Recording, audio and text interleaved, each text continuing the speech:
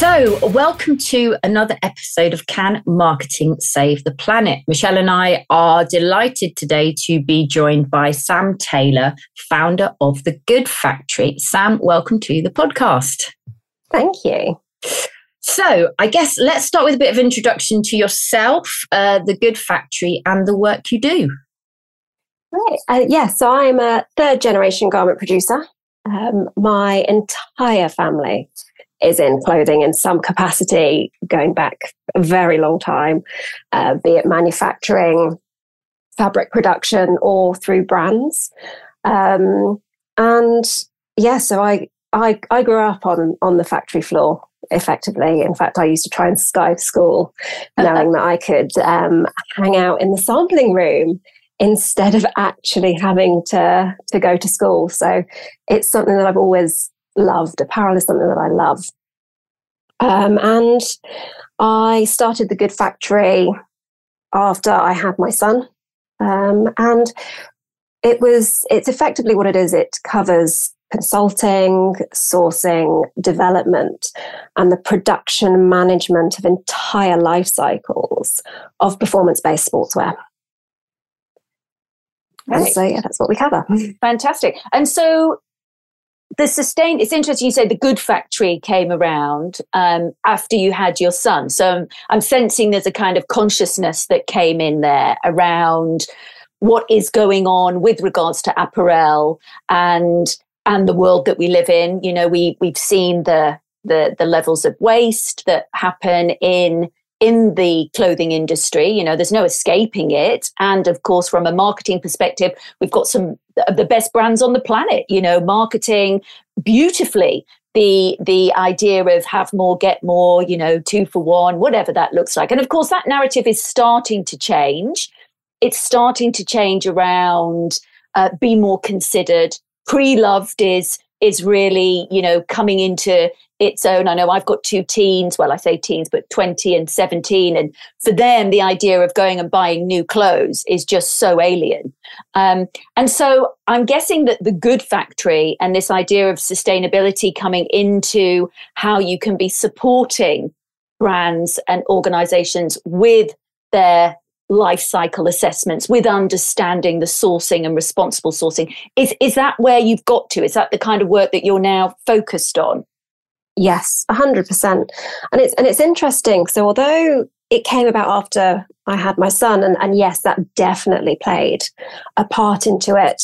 Previously, I'd worked for a major sports company, and I remember trying to get them to move from virgin synthetics to recycled for one of the ranges, and it was costing us less than 1% in margin.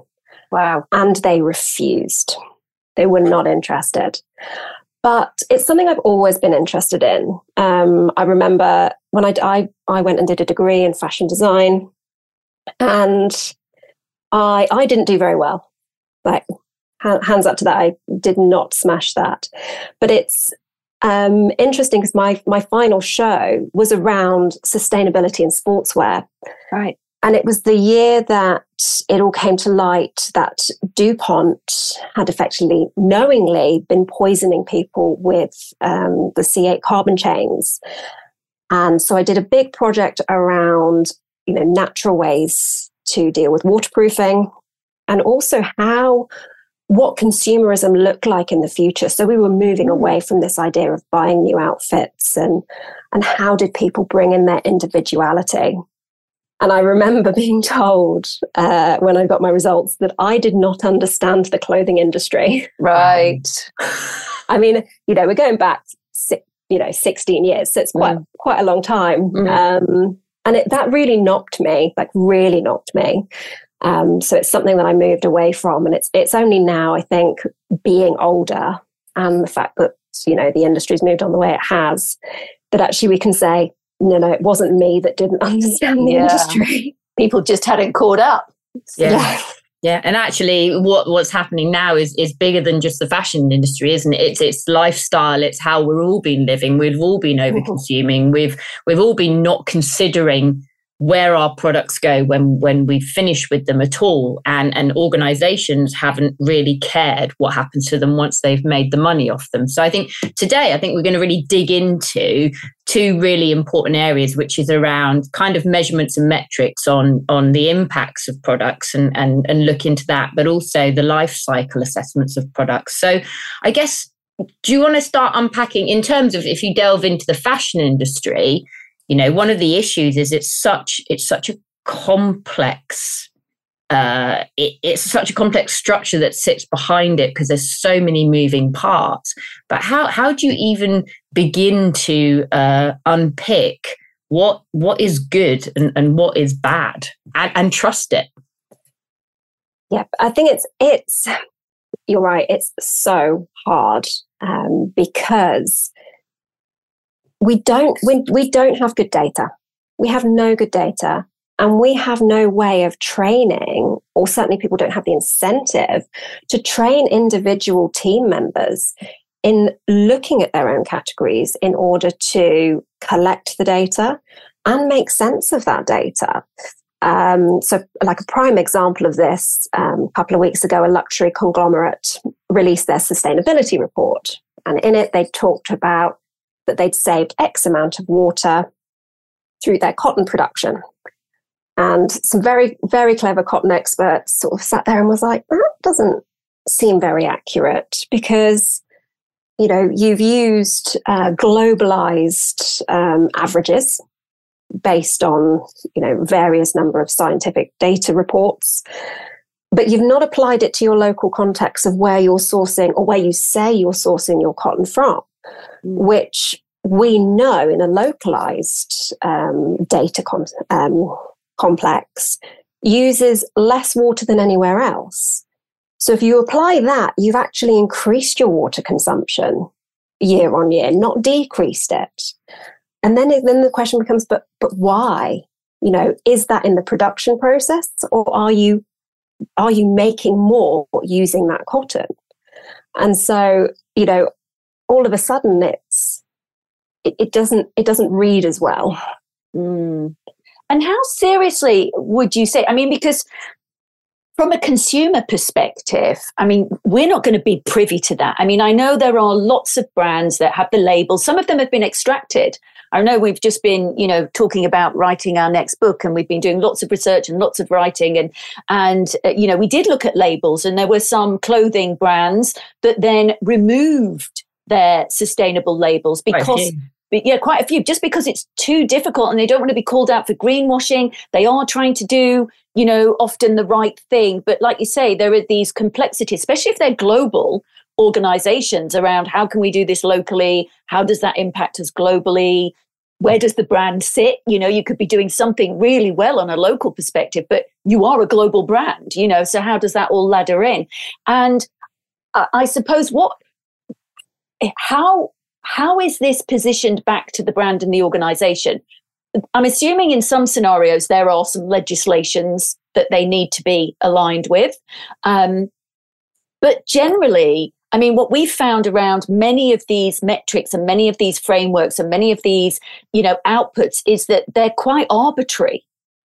And people can kind of decide what's going to come out of the report. It's kind of like, what are we going to talk about? What are we doing? And people are going to be, focused on what are we doing well that we can talk about, and not necessarily exposing and being transparent. Some are, but, most people probably aren't talking about the challenges that they've got internally and how they're trying to overcome them. So from a consumer perspective, then, when we see something saying this is, ethically sourced, or this is, a green product, how can we realistically, we can't trust that. Yeah, 100% you can't, which is an awful thing to say because there's so many good small brands doing so well, and actually the bigger ones ruin it for the rest of us. Right. So that, that labeling that you said, we saw and disappeared, that will be the Higg Index, who had to remove their consumer-facing tool from the marketplace. So just tell us about the Higg Index there, if you don't mind me just interrupting on that point, because, just to keep us all in context. So the Higg Index was created by the Sustainable Apparel Coalition. And it's just the one that's been banned is just the consumer-facing one. So there is an industry body behind it that brands can tap into. But effectively what it does is it provides information on different types of fibre types, and it tracks, again, this comes back to the global averages that were kind of used and not very good data, but it tracks, the carbon footprint, the water reduction, and those sorts of environmental factors around all sorts of different fibre types. So virgin polyesters, recycled, cottons, wools, and the various different types that you get. So that is what they do. And the reason they had to remove it, or remove the consumer-facing aspect, which a lot of brands had bought into, including H&M, is that they found that they were misleading. They were misleading claims because they couldn't back it up with enough data. Right. And to be fair to the Higg Index or the Sustainable Apparel Coalition, they have gone back to the drawing board and have brought in many more experts, including the Textile Exchange. They've got some denim experts coming in. So they did listen to the feedback and the legal problems that a number of brands had because they didn't adhere to various Greens claims codes. Okay. Do you think it's possible to get to a place where we can make fair and reasonable comparisons, where the data will be good enough and then marketers will be able to communicate that, or organizations will be able to communicate that? Because we've got the same, fashion's not on its own here. We've got the same issues with carbon labeling, on food and stuff like that. So, it's just so complex. Do you think we'll get there in your expert opinion around, what you know from the fashion industry? Is it possible? Yes, but I think everybody has to be on board. And when I say everybody, it's everybody within the supply chain. And this is where it gets easier is, everybody has their set of data that they need to provide. And it's not like we don't already do that, because when you look at costings, we can really deep dive into costings. And everybody knows how much water you're using because you pay for it.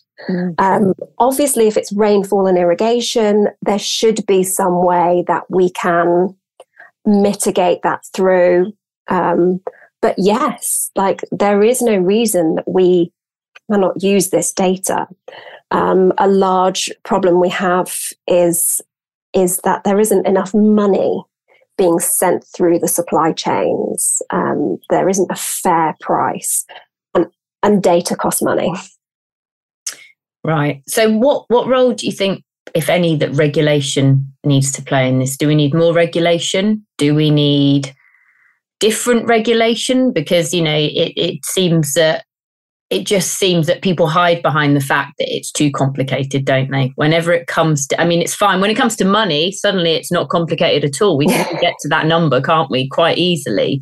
But it would seem that money is also blocking opening up that transparency around what sits behind this. And until us as people can really make those decisions and see, whether one brand's products are better than another brand's products, we're always going to be, I guess, relying on the fact that that brand is being truthful, isn't it? And as marketers, how can we ever talk about our truth, in an open, transparent way when we're, when, as you say, there's no good data at the moment? Oh. Yes, I think, unfortunately, government plays a lot bigger part than the entire industry would like. We're seeing it with, the new EU deals and the new EU legislation that are coming through in the US, like the Federal Trade Commission are updating their sort of Greens claims codes. Yeah. So I think, yes, it will. It's going to be a lot bigger, I think. And I think where we'll see it become more enforced will be through import laws. Right. And I think that's where we'll start seeing it, instead of it being sort of marketing based, because it's much more enforceable from an import perspective. Yeah. Because the FTC hasn't, they've just updated their green guides in America for the first time in like over a decade. And they're getting quite prescriptive on what you can and can't say. And I guess unless the ways you measure the things that sit all behind that, how can you even say you can't talk about one thing over another? The argument back could easily be, well, you know, you can't prove that I'm you know, what I'm saying is true and fair, or if I'm lying, really, because there's no data that sits behind it, can you? Yeah, so it's going to be fines. The fines, everything with America, though, is much more extreme than we get here in the UK. But the potential fines, they're eye-watering numbers. Yeah. Yeah, they are. They just take a very long time to get to that point, though, unfortunately, don't they? So, and there's only a small group looking after that and doing the investigating. Yeah. And it's a shame it has to we have to wait until it's kind of like, it's almost, come on, brands. I mean, you know, they've, like you say, if that's kind of a bit heartbreaking, isn't it? The 1% of the margin, because I think that's the narrative that, it's too expensive to change everything. And of course, from our experience, and it isn't loads of experience, but from our experience and from what we've learned and researched, and every time we kind of dig deeper into some of these things, yes, of course, change may have some cost implications, but it often has a lot of saving implications as well. And I suppose, you know, one of the things we talk about is these unusual partnerships where larger organizations are now working with some of these smaller, innovative brands and giving them the opportunity to scale their innovation in a way that is both cost effective, truly sustainable, and quite innovative, and can actually drive a sense of unique proposition for that brand and that organization. So I think there's also got to be that appetite that, yes, there's regulation, and yes, there is consumer demand, and yes, you know, stakeholders are hopefully, you know, all part of that. But there's also got to be that sense of, what's the business doing? How is this business evolving and taking this seriously? And what are they looking at? And how kind of courageous will they be to make some changes to say, actually, we really need to be innovating here, not just innovating about, you know, a better, faster, quicker product, you know, but actually a truly more sustainable, more fair, more, you know, ethical way of doing business. I mean, they can't be hiding away from the facts of the waste that is and the impact of what is going on within the clothing industry. So what does that mean? I mean, we talk about degrowth, and we don't talk about it, but, you know, when we've interviewed Philip Kotler, you know, he talked about demarketing, and that's going to be a real tension for brands and organizations, because what we're saying is, don't make as much stuff, you know, don't sell as much, or you know, create something that's got much more durability so people don't need as much. So when we're away from this kind of throwaway convenience, and how can we wrap services around this? How can we drive brand loyalty around that? So that, you know, I love the story of Mars. I think that it was that, you know, yes, they had their pet food company, but then they turned into a pet insurance organization. You know, how can we also be looking after the pets, not just feeding them, but how can we extend that so it isn't just about one thing, and we've got that loyalty and that kind of service with our customers, so that we're bringing them along with us. And are you seeing any brands in the market thinking like that, turning their products into more sustainable services? Because it's not something I can bring to mind. I mean, yes, I've seen rental and various things, but ongoing. I mean, we're very fortunate, I think, in the UK. That's actually something we have quite a few of. Hyatt Denim are a prime example. Painter Jackets are another. Small brands, they are phenomenal at creating, and they're really cult-like statuses. Yeah. Because they're product designed for life in some way. And that's definitely where fast fashion and sportswear have very much moved away from.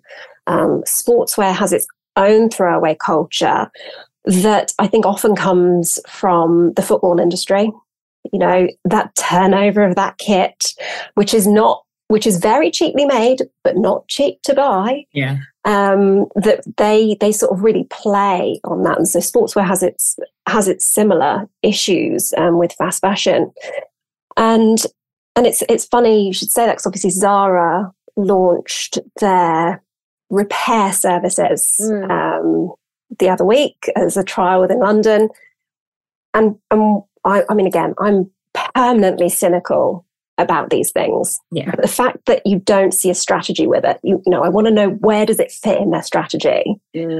Because while the prices are they're good prices for repair services, you know, £10 to take up a hem or £15, that's a good price. It's not if your garment only costs £10 in the first place. You know, who's paying more than the garment they initially bought at? And then if it's not lasting very long, you know, this is where I would love to see regulation around repair services. And that's not a new service, actually, because I remember my niece worked at Topshop, I think, and then, you know, when she was a student, and she was doing a fashion degree, and so very handy with the doing a couture class, and very handy with the needle, and so they did have those services years ago. It's just that they weren't talking about them as services, but now, of course, that's something that people tend to be bringing to the fore as, oh, this is a sustainable endeavor, but I don't think they're actually new. Well, they're not, but a lot of those at that time were actually down to the regulation around the life cycle of your product. Right. So there's a lot of regulation around how long a product needs to last. So we talk about a lifespan of a product. But what happened sort of in the last 10 years is the fact that brands started determining what the lifespan of a product was. And so, you know, because you know, I'm sure you've noticed in many of your clothes that you buy, the quality that we have now is not what it was. It's not what it was 10 years ago. And the reason that is there's been the legislation now in regulation is so lax on product life cycle. And so that was a warranty thing. You know, it was cheaper to repair it through those routes as a warranty issue, which we had insurance for at the time. I don't think insurance covers it quite what it used to be. And that's why those services at that time existed, and they just don't anymore. In a large part down to the fact that we've lost a massive amount of skills in the UK in manufacturing. That's quite scary, and I'm not sure we'll ever get that back. But I also think our behaviourally, and marketing has driven a lot of this, when the price is so low and you buy stuff and it doesn't last, we've just hit this instant gratification culture, haven't we, where we just buy another one and we just buy another one, and the value isn't in the product that we're buying anymore. Is the fact that the value is we can get another one really quickly straight afterwards, and we can just bin that one, and we don't think about that, do we, at all? So we've driven that price down to the lowest level. We've chucked free shipping on it, we've chucked free returns on it, you know, all of the marketers' tools and trades that we've thrown out there to justify the fact that it doesn't matter if this product's poor quality, look how much you're paying for it. And I think that's a really big problem, isn't it? Because communication is a really critical element in bringing all this to life. But just before we go into that, if we jump back into, you know, the life cycle assessments, in your view, how many organisations are really responsible when they look at the life cycle assessments of the true life cycle of their products? Because it would seem that it's not, well, for some, it's not. It stops at the point where they sell it, doesn't it? Yes. And I think that's the problem about life cycle assessments. Again, is we're determining the life cycle. You know, a big one, again, comes down to not even just the end of life or how many product iterations we can get through it, but it's even in the very initial stages. So really great example is polyester and polyamides, virgin ones, because the data has shown that actually the newer facilities are releasing a lot more methane, up to 10 times the amount of methane into the atmosphere as the older facilities. And that's a huge problem within the Mexican basin. And so if you're taking the raw material from that facility, then that carbon footprint of that very specific item is higher. Yes. And so, we don't look at it, we definitely don't get access to it, because everyone talks about this being sort of, being business critical data that we don't get to see. It's crazy, isn't it? I mean, and I suppose we talk, we've been doing some work on marketers thinking about carbon budgets, and I suppose, is there not a carbon budget on an LCA? Well, carbon accounting is in itself, I think it was Greta Thunberg who said, carbon accounting was created by the British because they know how to manipulate the numbers. Fair enough. I know. Fair enough. And there should be, but there isn't. But again, then it comes down to, are we actively tracking that data? Biomass is not incorporated into our carbon budget, despite the fact in the UK it makes up more than 50% of our renewables. We have a lot, I think, there's a lot of problems we have with that, and the creativeness that we are able to be within carbon budgets is probably the same as the financial reports. I mean, the very fact that, if you're going to rate a product, say A to F being the worst, and you still allow F to be manufactured and produced and sold and on the shelf, there's a problem there, isn't it? It's, they wouldn't allow that in health and safety. If the brakes were rated A to F, you wouldn't have many F-rated brakes on the cars, would you? So this is where we're kind of heading to, isn't it? We've got to get to that point. We're doing so much damage, to the environment in terms of carbon, and we know we've got to reduce those emissions. At what point are we going to say, look, you can't service the good and the bad? Going back to your point around repair services, all well and good having repair services, but if you're not going to slow your production down and make better quality and less of them, what what's the difference? Because people aren't going to take up those repair services, are they, at the end of the day, if it's so much easier just to buy another one? If that pricing issue is, it costs you the same to get the hem take or repaired than it does to buy the product, you're just going to get a product that fits, and send it back and all the returns impact and all of the rest of it. So, I mean, it's really toxic, isn't it? I mean, I don't quite know how, we're not going to fathom it out on this podcast, but it's interesting to learn about the data, what isn't available, what is available. And I suppose, one of the things we try to do with our podcast is educate marketers to open their eyes to some of the realities of what's going on. And like you say, if the data's not there, and, or often we're just told this is the message, do that, do this. I suppose it's about, one of the things we're focused on is how do we champion those marketers to ask questions, to be a little bit inconvenient, to say, where does this sit?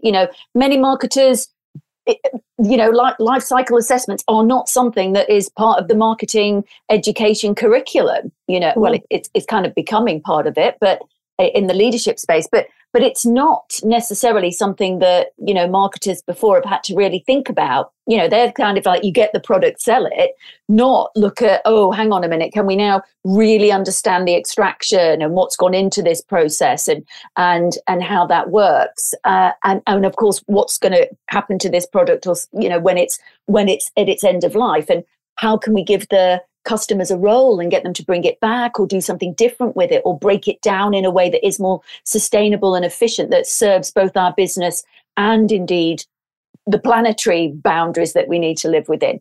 And so this is all new territory, and it's very, very complex, clearly.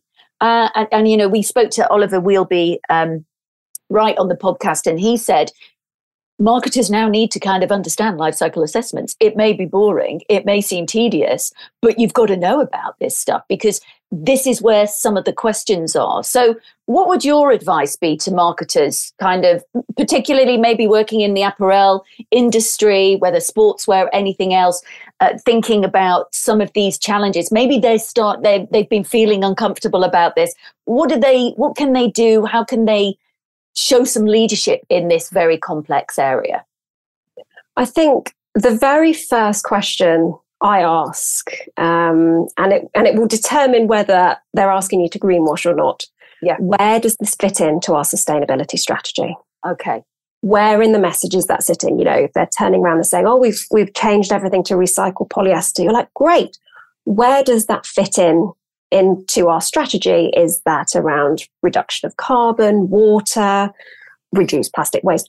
What is it?" I'd keep asking those. That's probably the most important question is, how does that fit into the overall strategy? And if there isn't a strategy, then it's 100% greenwashing. Yeah. But also, I know, we said it possibly tedious to start, asking these questions and digging back. But moving forward, if you look forward and put a sustainable lens over it, that's where your story is, isn't it? All of that behind you is where your story is moving forward. It's where your competitive advantage, because we still need to, if competing is I'm more sustainable than you, then bring it on. But that's where it is, isn't it? That's where you become more interesting. That's where you're not deferring to price. That's where you're not having the same conversations as those that, are in the same industries that you, that are playing in the same space. So I guess it's incumbent on marketers to get curious, to ask those questions alongside where does this fit into our sustainability strategy? But, can we talk about this and how can we talk about this? Because this is really important and this is a huge point of difference, isn't it, moving forward? Mm. And it builds on everything because, if you've got a really strong strategy, so for example, we've got a 10-year fabric strategy based on around what we know is happening now and what we know is coming through. And we keep going back and sense checking that, but we have a strategy around how we're going to phase out various materials over the next 10 years and where we're putting that instead. Right. Because that only helps know, okay, well, where is your money going? Where is the innovation going to be put? Because there's so much out there at the moment, particularly when you look at next gen materials and, 10, 15 years time, you've got to know where you want your money to be focusing on.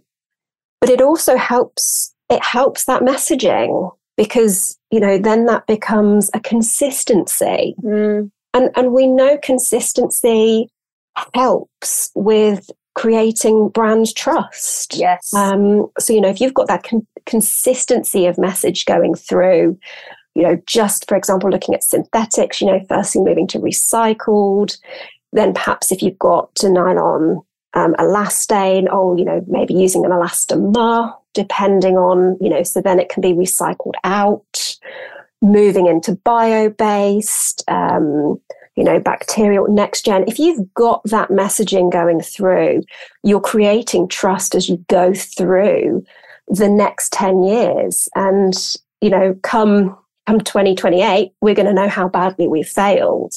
And, there's still, the world isn't going to end in 2030.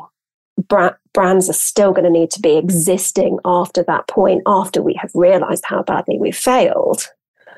And it's going to be that trust that we have built along after that, because we're not that long away. So we are still those brand customers. Yeah. I mean, we're talking 5 years, and we're halfway through this year pretty much. So, 4.5 years. And it's like, whoa. And so, and that's the challenge. What's your view on the reduction? Because, one of the things we're very clear on, as many others, that substitution, it's great bringing in all of these innovative projects and it's kind of doing better with what we're doing already, making greener products. But, it's still consumption. It's still the rate. It's still those brands that, they, of course they want to survive. Of course they want to stick around. But, that those levels of consumption is still, it's not supporting behavior change. It's just creating the same thing behind the kind of curtain, bringing it out. The consumer is maybe a bit more comfortable because it says green, and maybe that really does tick a box. But it's still this consumption cycle treadmill that we're on. What's your position? And I know it's difficult because your business is about production, but where do you really sit, and where do you feel that's going to impact brands and organizations? Are they going to pull back on production? Do you think that's going to be a real change that we see moving forwards into the future, or not? I mean, yes, I do. And I think the very first thing, particularly the apparel industry, has to get to grips on is its consumption. So this is how much fabric we use per garment. Yeah. So in a number of my smaller facilities where we produce smaller units, if we get 17% wastage, that's kind of considered okay. And you're like, some running tights can be up to 28% wastage. Wow.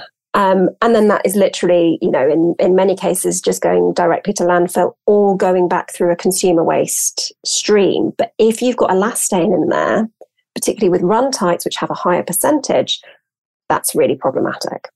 Right. So the very first thing that we can get behind, and it is a reduction in how much we use, is using all the fabric in the first place. Absolutely. And then, yes, we are going to need to bring in repair, resale, and rental services.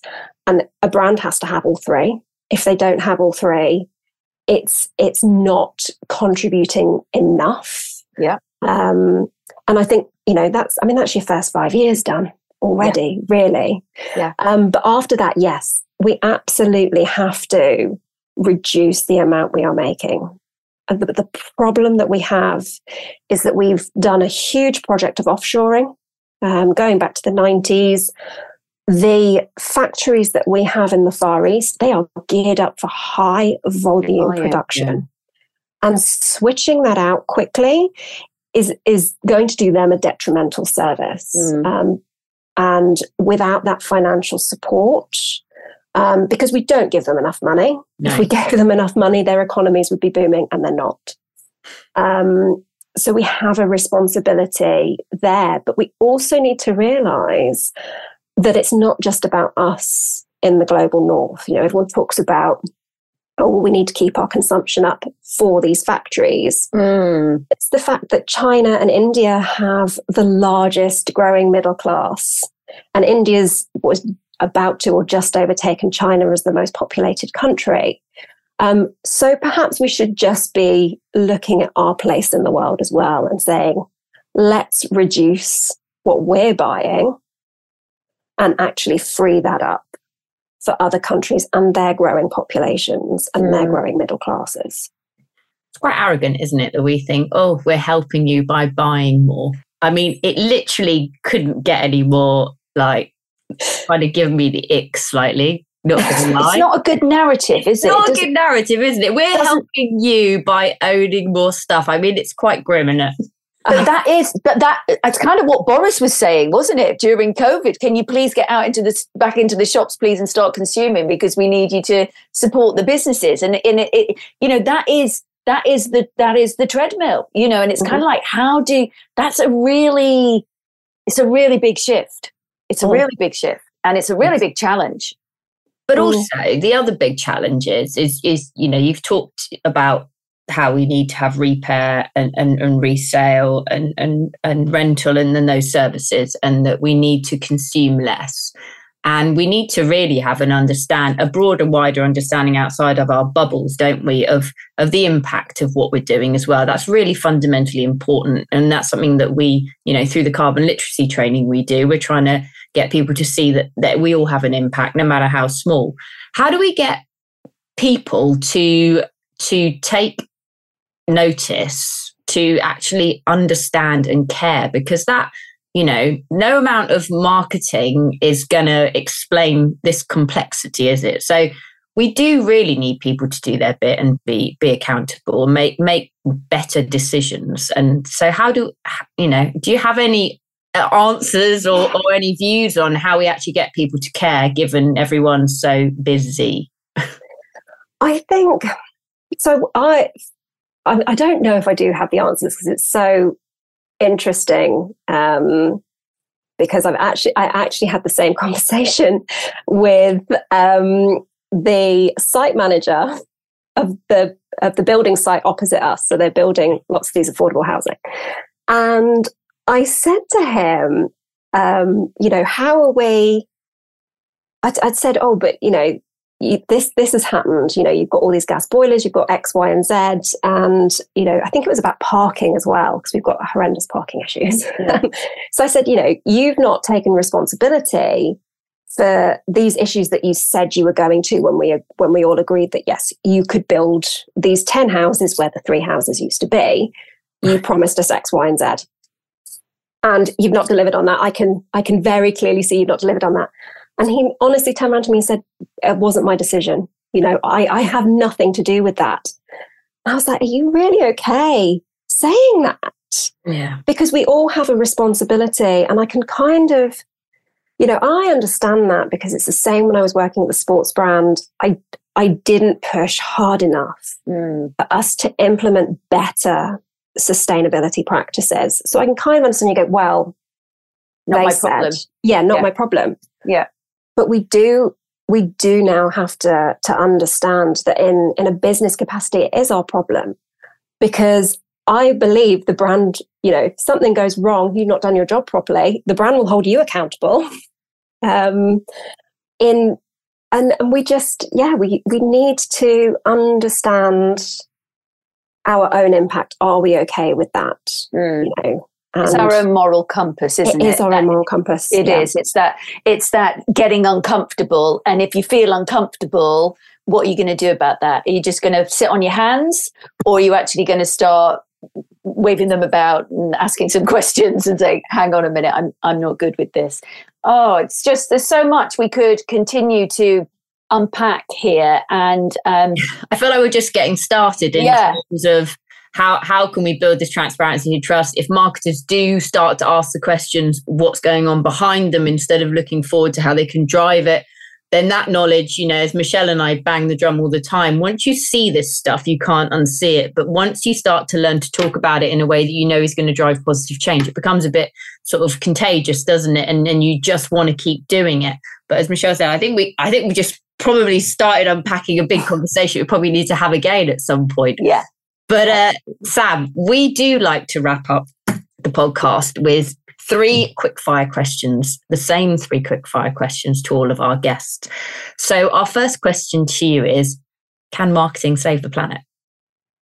Absolutely. I mean, marketing is part of our everyday. And it's also part of our education now, in a way. And I think if we're able to switch from a selling perspective into a I'm going to educate you perspective, I think that would be probably the biggest change in implementing personal responsibility. Yeah, absolutely. I mean, we agree with that completely. And what do you hope? I mean, we've talked about 2028. We've talked about how quickly that is. We're meeting those dates, 2030. This is the decisive decade. But what do you hope business looks like in 10 years' time? I hope it is much more all-inclusive. So I hope that we will start seeing boards with representations of everyone in those supply chains, of customers, being much more answerable to those we work with, instead of those we are providing money to. It going from a shareholders mentality to a stakeholders mentality. Yeah. And if you were to give one piece of advice to others around getting started with sustainable marketing, what would it be? I mean, aside from looking at your website, which I loved, and I spent way too much time on last week and not actually doing any work. which I thought was really brilliant. I think it comes down to, again, ask, where does this fit in the overall strategy? Can somebody explain to me, what this is and why is such an important question. Yeah. I think we need to move away from what and into why. Yeah. Absolutely. And that takes courage, that takes education. And I think that's where, marketers who understand a little bit more about life cycle assessments, who understand a little bit more about the greenwashing legislation and just, how impactful that can be, and start to take their role in that education rather than, let's just sell more stuff is really critical, because it is all part of the storytelling. It is all part of the narrative. It is all part of brand that we talk about. So there's been loads in there to unpack for our guests. So we hope you've all enjoyed listening. Sam, where can people go to find out more about the work that you're doing?